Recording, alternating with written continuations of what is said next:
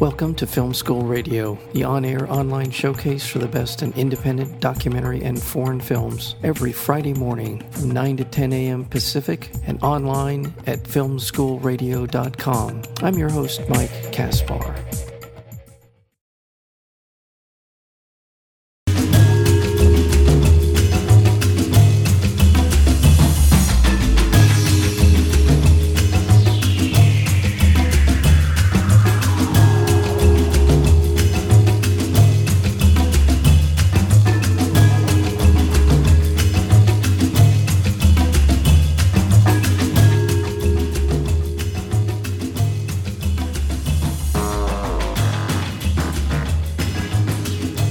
Good morning. It is Friday, January 3rd, 2014, and this is Film School here on KUCI 88.9 FM, Irvine, California, and welcome. Welcome to the new year. Welcome to Film School.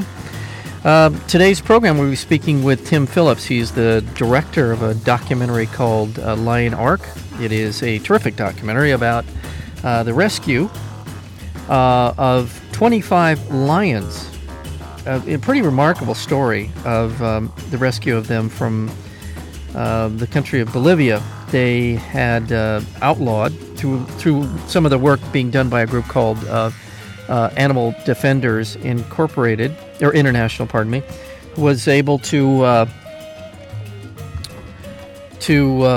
get the country of Bolivia to outlaw the circuses that contained animals as part of the entertainment.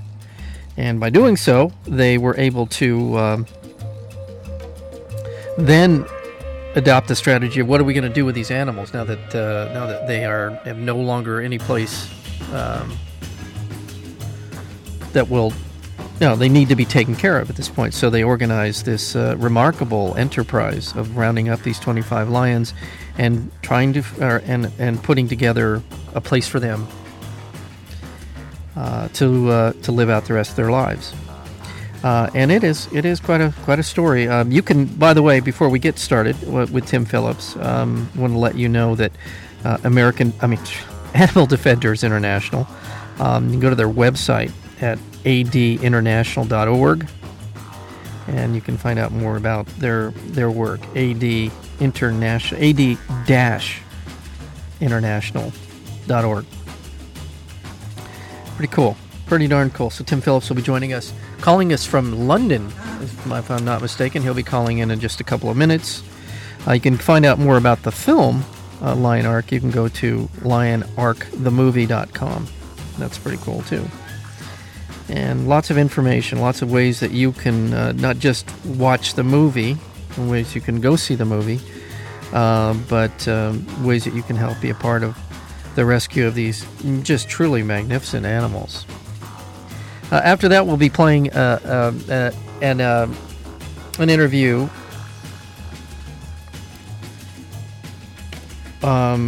previous interview that we did here on Film School.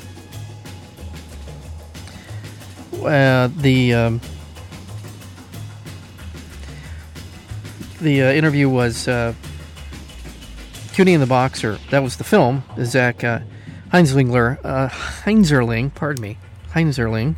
was the director. We had him on a few months ago. It's on the short list for the Academy Award consideration.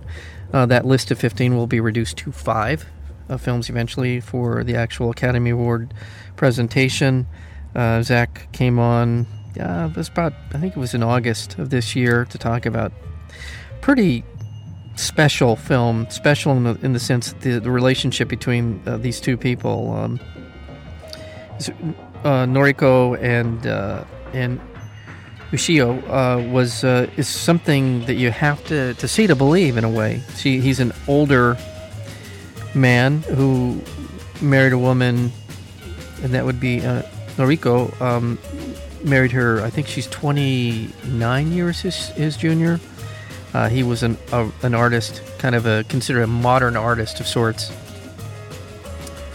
In Japan, came to New York to work and became kind of a bit of a sensation. And she was an art student traveling in from Japan and fell in love and they've been together for something like 30 years. And he's now in his 80s, and she's now in her early 50s, I believe, something like that. Anyway, just a wonderful film. Wonderful film. So, Yoshio Shinohara and Noriko Shinohara, and they have a son named Alex, who's also a bit of an artist himself. So, and I won't give too much more of that away, but you should see it. It's a great documentary. Cutie and the Boxer on the short list. So we'll be reprising our interview with Zachary. So on that, all right. Otherwise, I believe we're just gonna hang out and talk a little bit, just you and I, getting to know one another. I saw two films this weekend that have been prominently mentioned as possible Academy Award considered Best Pictures. I saw the American Hustle and Her over the weekend. I love David O. Russell. I think he is a fantastic filmmaker. I absolutely loved Silver Linings Playbook, and I thought the performances that he's been able to get from, generally speaking, from the actors in his movies is extraordinary. Nothing but praise for him as a director. I think he's done some great, going back to Flirting with Disaster, Three Kings, I Heart Huckabee. The list goes on and on. I just think he's a terrific Silver Linings Playbook. I think he's a fantastic director. And I truly wanted to like this film more than I ended up liking it. Not that I didn't like it. I thought it's a good film. I'm not going to discourage anyone from going to see it, certainly to make up their own mind. But I have to tell you that I was not as engaged in this film as I have been with his other movies. And I think, I don't know why. I still haven't quite figured out why I did not find the connection that I expected to find in this film. It's kind of a caper film. It's a story, loosely the story of a scandal that occurred in the 70s called Abscam.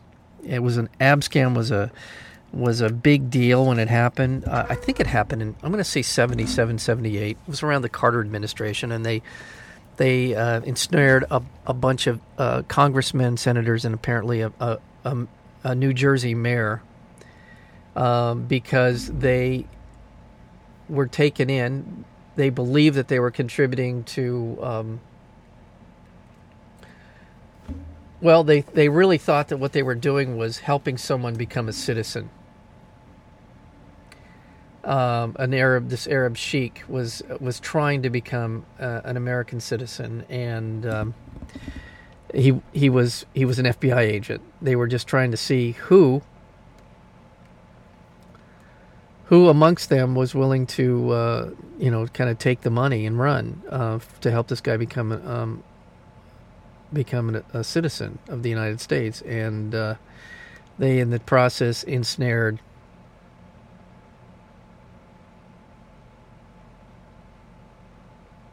a number of congressmen. So that's what it's about. And the cast is fantastic. The cast is amazing.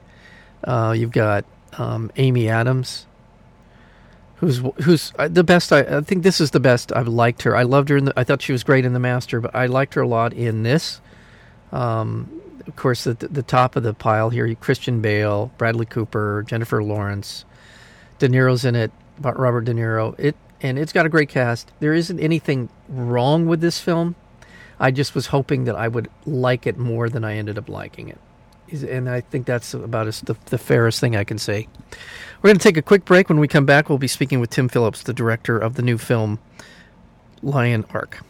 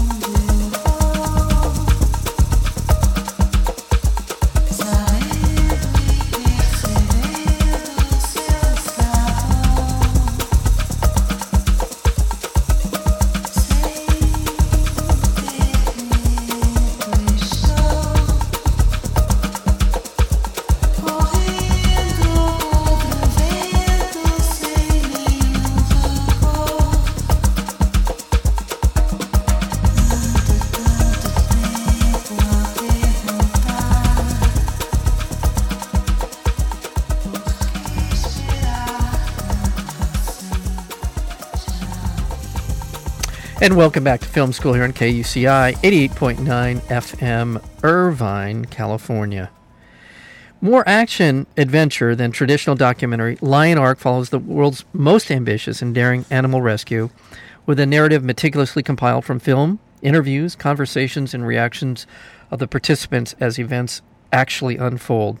It is a shocking, undercover investigation that leads to a ban on animal circuses in Bolivia. The circuses that defy the law are basically the targets of this band of animal rights people and people who care about what happens to these magnificent animals, these lions that are the subject of this wonderful documentary, Lion Ark. We're joined today by the director of this film, Lion Ark, Tim Phillips. Tim is also vice president and co-founder, along with his wife Jan Creamer, of Animal Defenders International. We'll talk about that as well. And this group has built up one of the most successful animal protection groups in the world, with offices in Los Angeles, London, and Bogota. Tim Phillips, welcome to Film School. Thank you very much for having me on, and look forward to talking with you about Lion Ark. Yeah, well, I as well. This is, it's such a heartwarming enterprise that you embarked upon in this film, and certainly a challenging one. Tell me a little bit. Now, obviously, you're a filmmaker from prior projects, but tell us a little bit about your process. What sort of decisions or what sort of objectives did you have placed on yourself in terms of telling this story of the rescue of these wonderful animals? Well, we secured the ban. I suppose first and foremost, I'm a campaigner and founder of Animal Defenders International, but my background is production of videos and short-form documentaries. So I went into this with that as a mind, and I came into animal protection as a photographer and then as someone filming these things way back in the 80s. Mm-hmm. So we did a big undercover investigation which sort of really shook South America. It's actually now led to 4 countries banning the use of animals in circuses. And Bolivia was the first to bring forward a law, and they banned, after seeing this shocking evidence we'd gathered in the circuses, a law which banned the use of all animals in circuses. And so the key was getting this enforced, and I think that's a very important theme behind the film, is that often the biggest challenge to animal protection is not just creating awareness and getting laws, it's actually getting them enforced. Yeah. So here was a country that had brought in a very idealistic law, a very important sort of agenda-setting law, and how would they enforce it? They didn't have the resources, they didn't have sanctuaries, they didn't have teams ready to go out and save these animals. So we said we would undertake that work. Mm-hmm. And the circuses were given a year to comply with the law and dispose of their animals, sell them, and move over to being an animal-free circus. Mm-hmm. And one circus did that. Mm-hmm. And all of the rest, which was 8 other circuses, simply defied the law. And they thought, no one's ever going to enforce this, we're just going to break the law, we'll carry on keeping these animals in these terrible cages and on chains. So we set about tracking them down, and that's really where the film Lion Ark begins, tracking down these circuses and rescuing these animals, and then getting them better and taking them to safety. And of course, we were if you were doing this in the US, in California, you get on the phone to a reputable zoo perhaps, or certainly an animal sanctuary, and say, we need to seize these animals, we need to somewhere safe to hold them. But there weren't those facilities in Bolivia, so we really, absolutely literally, we had to fence off land there and then and build cages as we went, as we rescued these lions, and of course this very dangerous animals that we were working with, and look after them and bring them back to health, ready to airlift them to a sanctuary in the US. And so we looked at this and we realised this would be, historic and a remarkable opportunity to show not just the suffering of these animals, but to show how their lives can be transformed and how, these animals, as they're given space and freedom, emerge as real characters, and that we could follow that story right from the start, not just pick up with it when they arrived at a sanctuary or not just get a glimpse of how they suffered, but to absolutely follow their story. And so we began filming with a mind to having a record of this operation and the story of these animals. Mm-hmm. And so that's just what we did.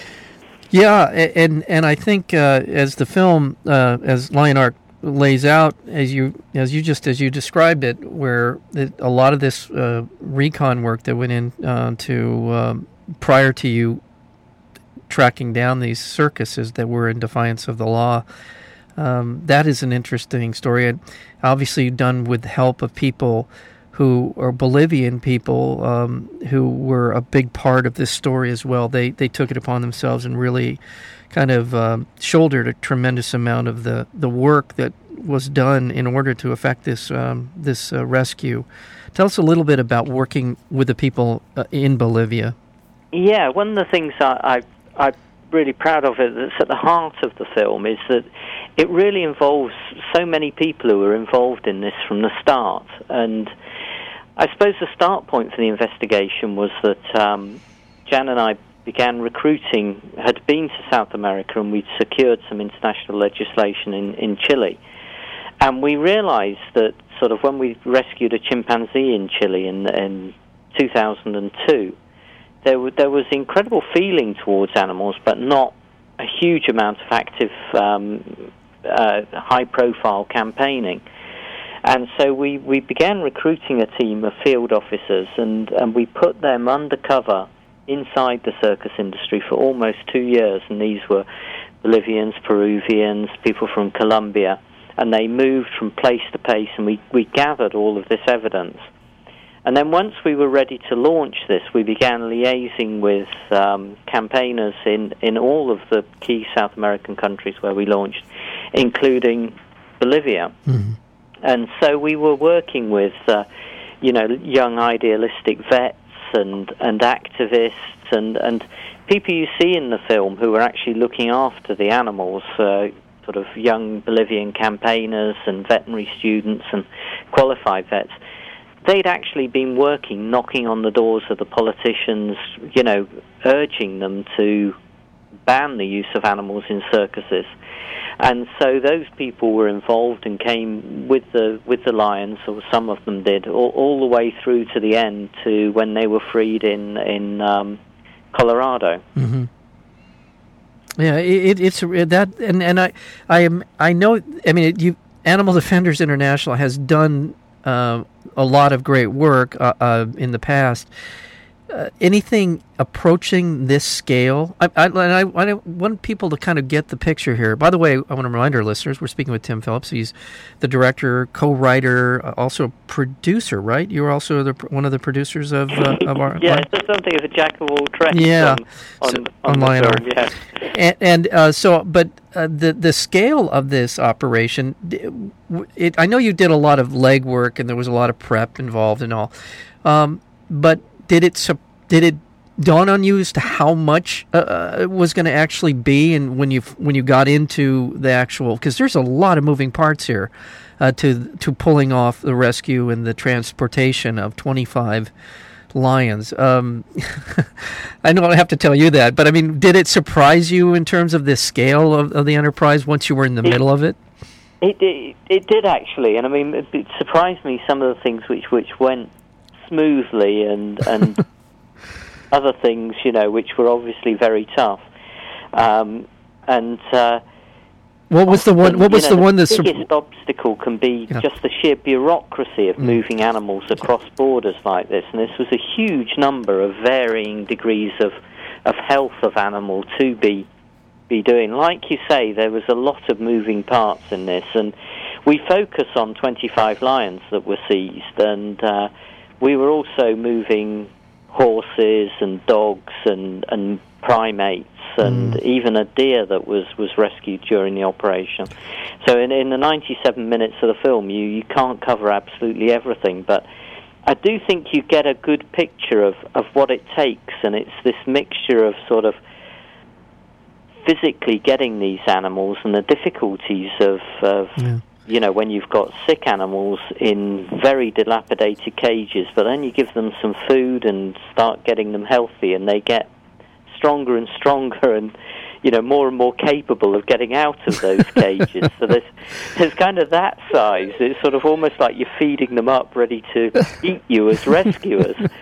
So there's that side, and the pure bureaucracy of pulling together, sort of getting permits, and some people have said at Q&As at film festivals, how come you're loading and moving these animals at night and things? And often it's just the sheer length of the operations. You go into a circus and you can be arguing with them for 6 hours trying to get these animals out. Now, we've tried to compress that and reflect it in sort of 5 or 6 minutes of film. And so then you're actually sort of driving them for, maybe 10 hours to get them back to your base camp at night. And also, when you're loading 25 lions, it takes 8 hours from the first one you get in to getting the last one in. And you don't want those animals standing about in little microwaves, effectively, in 100-degree sunshine. So, we deliberately loaded these lions ready for the flight as the sun set, so that we were ready to get them on the aircraft at dawn. Yeah. There's something when we in the film, when we see you're approaching the owners of these circuses, at least a couple of them seemed incredulous that the law existed. Is that my understanding from what I saw? Particularly one woman who didn't believe you, or to believe. What was some of the arguments that the owners of these circus were using to try and hold on to their animals? I mean, it was a violation of law. Did they understand the violation of the law part of it, or was there some other argument that they had? They've been very clearly warned, in fact, and although we sort of moved in on them on lightning raids in terms of actually getting the lions, they have been given, not just sort of when the law was passed, but even in the sort of couple of weeks preceding the rescue, they had been notified that they had to hand over the animals. Tim, did that precipitate them trying to find sanctuary, to find a place to hide out, knowing that you were on? Did they know you were on their trail, I guess? They did. I mean, they reacted differently, and I think we capture that in the film. And I think we're not unsympathetic to the fact that these people's livelihood is changing and so on. Even if we do show that these animals were in truly deplorable conditions. I mean, people are shocked the way these animals were being kept. And some voluntarily handed over the animals. Sometimes there was tears from people, and people have said, they really love these animals. Well, I don't think you can keep, a lioness in this cage the size of a single bed, right, and really be loving that animal. But, some of us would weep if we just had our car taken away or we repossessed, that they were possessions. Right. And so they had those kind of attendant reactions. In terms of, there was one circus that really did sort of give us the runaround. Every time it thought we were onto them, it would move places. I mean, it was trying to transfer the ownership of the animals, but was still using them in the shows, still displaying them. And we pursued them for 3 weeks, which doesn't sound a very long time, but we ended up infiltrating that circus with one of our team, got a job there as a clown. Mm-hmm. And so once that happened, we sort of knew where they were. And, one of the problems we faced, again, you say about all the moving parts of the operation, is people don't realize just how big a country like Bolivia is. This is the size of California and Texas combined. That's amazing.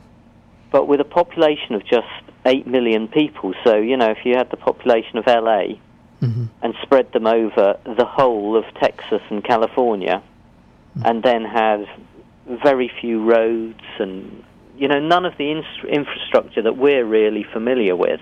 So, getting that group of lions back to Santa Cruz on these roads hacked through the mountains where Che Guevara used to hide out, that took 14 hours, that journey, after a hard day battling with the circus to actually seize them. So we sort of capture that kind of adventure side of the operation as well. You do, and it is terrific. And I want to let our listeners know that Lion Arc is going to be screening here in the area, in Irvine, at the Irvine International Film Festival, which is coming up. It starts the January 10th to the 16th. I don't know what your screening day. I'm sorry. It's the 14th. The 14th of January, Tuesday the 14th. It's at 8 p.m. So it's a nice time in the evening to finish work and go and see Lion Arc. Yeah, and those for our local listeners, it's at the Laguna Hills Cinema. So it's a week of wonderful cinema, film, the many of the documentaries that have been shortlisted, as well as a number of other terrific films will be screened at the Irvine International Film Festival, including Lion Arc. We're joined today by the director of Lion Arc, Tim Phillips. And now, again, without giving too much of the film away, there was not just this part of the story which it takes place in Bolivia, but we needed a place to take them, and that part of the story is, that's a remarkable story in and of itself. The size and scope of the construction and the housing that's going to be needed for these lions was a remarkable story. And how did you get to know? I'm having a bad day with names here. The Wild Animal Sanctuary, Pat Craig. Pat, yeah. How did you? Was he part of it? Was he involved with you before? Well, no, he wasn't actually. When you're doing these operations, you cannot guarantee you're going to go and get the animals or what sort of state they really will be in. Mm-hmm. And so you can only sort of pre-plan so much until you have animals in your hands and your vets are looking at them, and you can able to assess how far will they be able to travel, what sort of journey will they take. And in fact, this whole group we were able to save, and so we'd got to a point in the operation where we had seized 17 lions, and like I say, you can go out on an operation like this and think, okay, we begin seizures in 2 days' time. We've got cranes, trucks, everything we need. And honestly, you can be in court for the next 2 years and nothing happens. So you have to a degree, sort of put out feelers, take it with 1 day at a time. Now, with the circus that voluntarily handed over lions, we took those to the ARC 2000 Sanctuary in California. We flew them into San Francisco. And so that was several months before this. So in a way, that had been a dry run, but that had been simple on paper and had been fraught with difficulties. So we were scheduled to begin seizures, and they began very rapidly, and we whipped through, I think in 7 days we raided 7 circuses, and we had 17 lions in our hands in temporary cages that we were building there and then. So we then realized the Bolivian authorities had said to us they didn't want the lions to stay in Bolivia. And there's logic to that, because these are animals, some of which will live for 20-plus years. And they had no purpose-built or experienced facilities. They didn't want them to be a burden on the Bolivian government, which didn't have the resources to simply set up a sanctuary. And there's big safety issues with these animals. You want to put them somewhere that's going to look after their welfare needs and also ensure that no one's going to get hurt. Yeah. And you can see why the Bolivian authorities were thinking, oh, this is all very well, Animal Defenders International doing this. What about in 5 years' time when it's out of the media eye? What happens, if a child has their arm torn off trying to pet a lion. Mm-hmm. And we have those same considerations. We want them somewhere which is absolutely secure, properly double fenced, and all of those things. We also realise that logistically, trying to move this number of animals, and it's the biggest airlift of lions that's ever taken place, we needed, just for sheer efficiency and welfare reasons, to get them on one flight, take them to one destination, and for them to stay there. And our alternative to that was really take them to one destination and have that as a hub, and then move them to other sanctuaries. And so we began, mid-operation, Jan and I travelled up to the States, and we began visiting sanctuaries and saying, how many lions can you take? And there was sort of lots of offers for 1 and 2. And we also wanted to home these lions in big enclosures, really show the Bolivian government that they had done the right thing. And so there was no kind of disputing of, is it that much better? I mean, it's dramatically better. These lions go from cages the size of beds to 20 acres. Yeah. And the other thing that was fantastic when we met up with the Wild Animal Sanctuary was their experience working with keeping lions as they should live.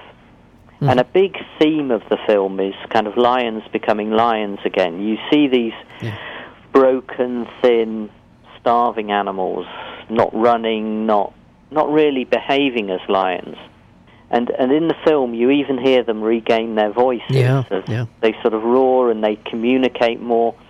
And of the cats, the lions are the really sociable ones. They do live in prides, and they do gain from each other's company. So when you see these lions being released into the space they should have, acres and acres, and running and playing and basically sitting as a pride, looking and surveying their environment as they would in the wild, I think it's something sort of magical and quite special. It really is. It is, and it's easy to lose sight of the fact that they're big cats, and we know, anyone who's had a domesticated cat in there, it understands just beautiful, magnificent creatures they are, and you see them on this kind of a scale. It really was beautiful to watch them come out of the tunnel into the outdoors. Something they probably hadn't really experienced, probably for most of them for their whole life almost. I mean, it was beautiful. This film is in the telling. We've talked a lot about what's gone on in terms of the story of LionArk, but the strength of the film is watching all of these things unfold and the support. And I think we'd be remiss if didn't point out some of the other people that were involved. Bob Barker was certainly helpful, and sounds like he helped with some money and certainly some spiritual help in getting this to happen. And the actress I'm seeing Georgia Fox as well. We know her from CSI and others. There's a lot of other people I know, and I'm probably leaving some very important people out. But it was a group effort for sure. Yeah, I think that's an important part of the film, and what we try to do is show the way celebrities work with a rescue like this. Bob Barker, he donated $1 million, which made an operation on this massive scale possible.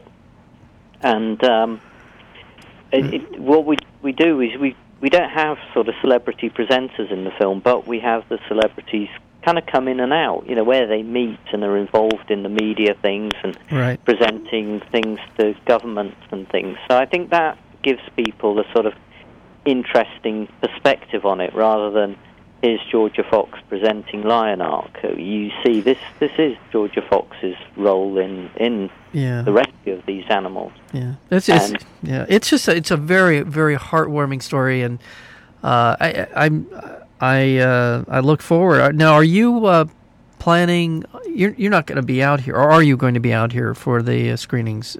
You mentioned, I mentioned the Irvine Film Festival. There are a few more screenings here in the United States. Tell us a little.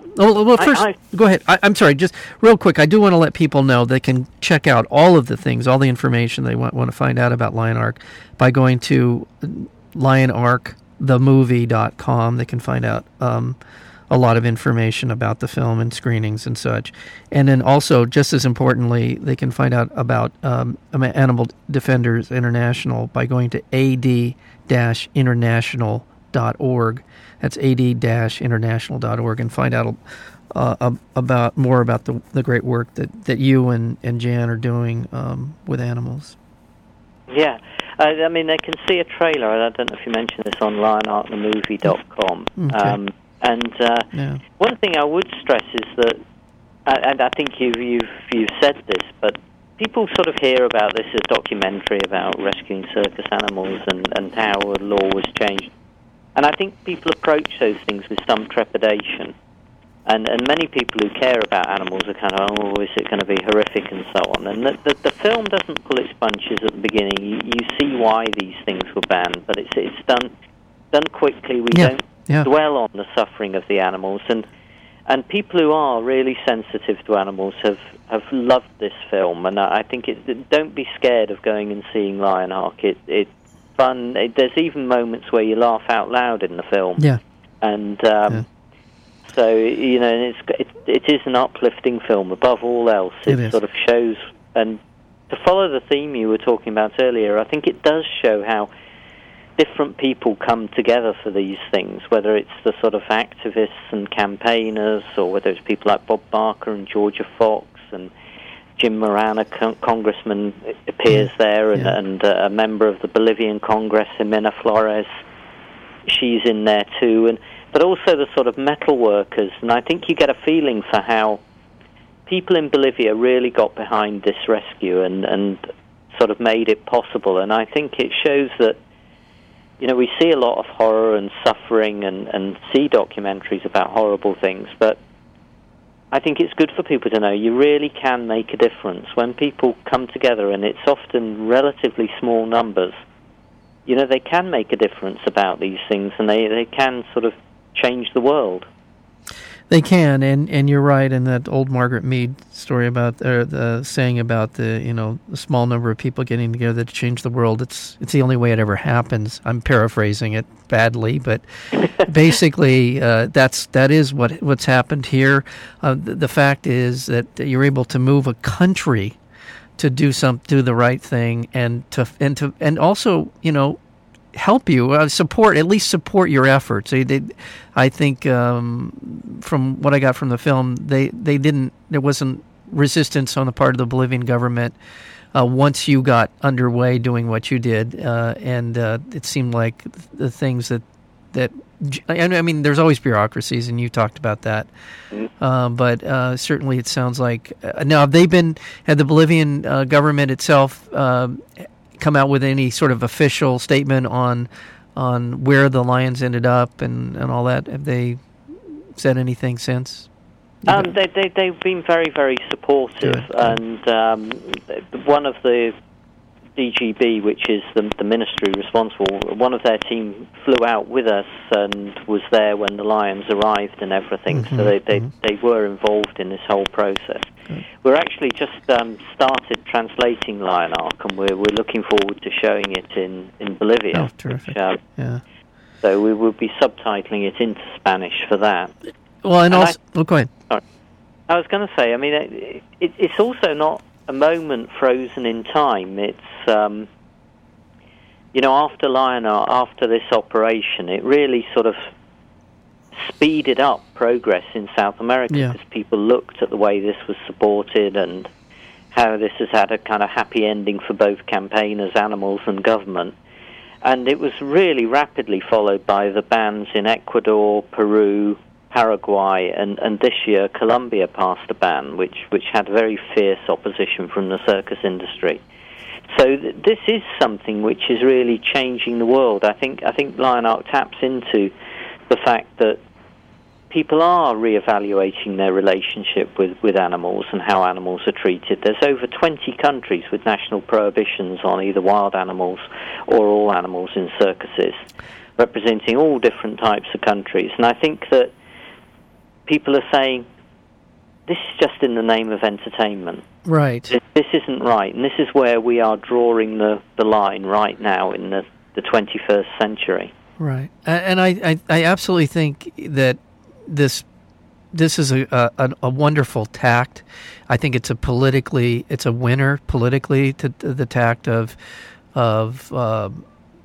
their approach of with this film and the approach of ADI, that animals are not for our entertainment, and and this kind of arcane idea that they should be.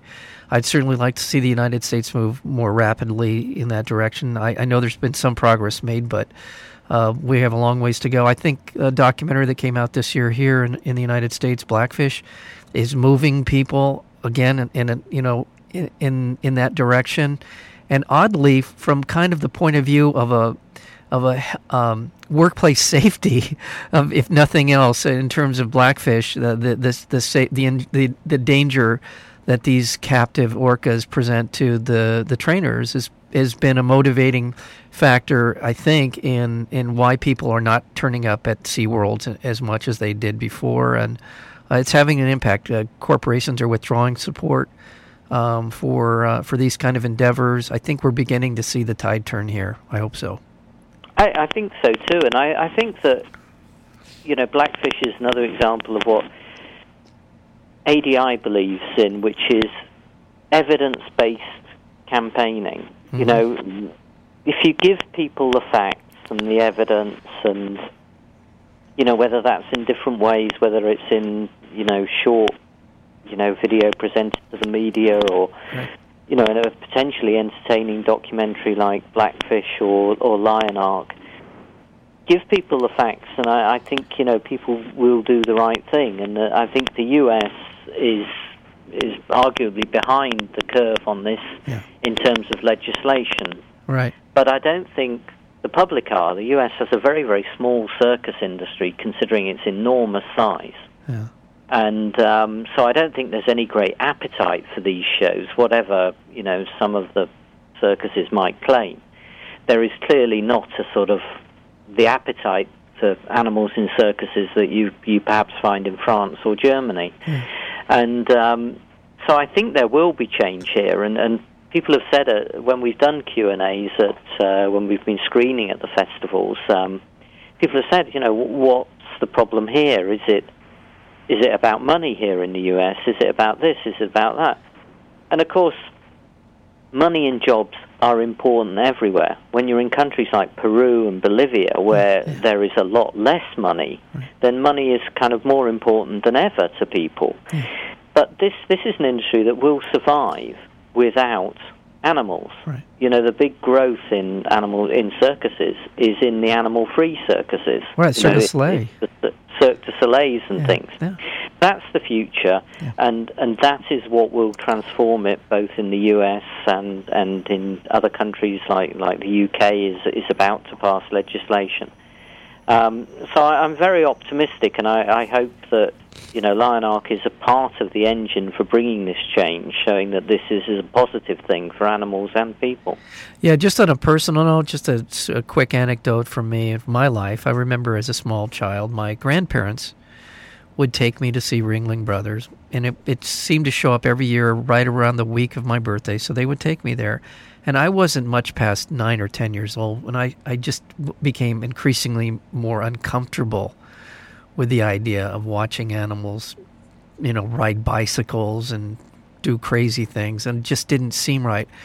But my point in bringing this up is that I think this is a generational thing. I don't think that I think kids, younger people of my age even, just intuitively understand that this is abnormal and that this can't be good. Even if you didn't know about the abuse, which we do know about, even if you didn't know that, it just seems wrong to me to force a bear to ride a bicycle, or whatever it is, a lion to jump through a flaming hoop, whatever craziness they come up with for these animals. It just isn't right. I think that sums it up absolutely perfectly. I mean, I think that people can see that straight away, and I think that's why it's changing. These elephants, which, tonight in the US there will be a circus somewhere, and they are putting the chains onto the feet of the elephants, and they will be virtually immobilized, and there will be the tigers and the lions in these tiny cages on the backs of trucks, and they're about 2.5 meters wide, those cages, and that's where they spend almost their entire life. And I think, like you say, there was this. It's not a very old institution. It's about a century old of these circuses having these exotic animals. And, they were being torn from the wild, in huge numbers in the 1920s through to the 50s. Yeah. And then suddenly people realized this is madness and it's cruel. Yeah. And, zoos have begun to transform in that period, and they still have a long way to go. But this is just not right, keeping these animals in cages this small. And when you see, you don't need a lecture on how cruel it is or what they're denied, when you see just how they should live.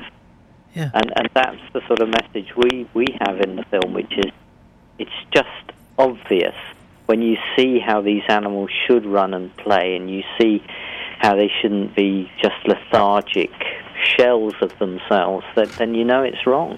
Yeah. No, well, I want to thank you so much, Tim Phillips, the director, producer, writer of the film documentary Lion Ark, along with Jan Kramer. You're a co-conspirator in so much of what you've done here. It's been an honor to talk to you, and our 15 minutes turned into 45, so I really appreciate the time you've taken here to spend with me. I probably talk far too much. No, I'm thrilled that you had the time to spend with us and to talk about this, because I do think that animal rights is one of the final frontiers in terms of truly, a world in which we can all be proud to be a part of.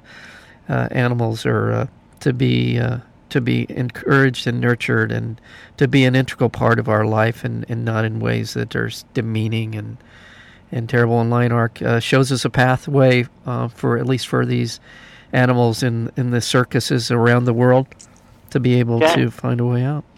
Jan says very early in the film, people say to us, why worry so much about animals when there's so much human suffering still? And Jan says that, it's just not a choice of one or the other. If you move that line and keep saying, we should protect these people in society, we should protect these animals, these people, the elderly, the weak, right, those who can't defend themselves, every time you move that line, we all benefit. Exactly. We all gain that safety net when we're protected. And a more humane society cannot harm any of us. Well, I just couldn't agree more. That is, I absolutely, that's a great way to end our conversation here. I thank you, Tim Phillips, director. The film is Lion Ark. Go to lionarkthemovie.com. You can also go to ADI, which is the Animal Defenders International, and find out more about them. That's ad-international.org to find out more about the great work they're doing, as well as Tim and Jan are as well. Thank you so much for being here on Film School. Thank you very much indeed. Take care. Bye. Bye.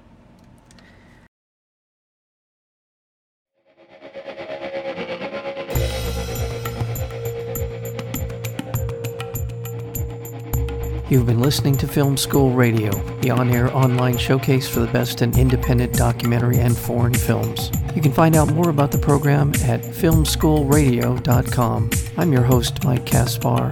Thank you for tuning in, and we'll see you next week with another edition of Film School Radio.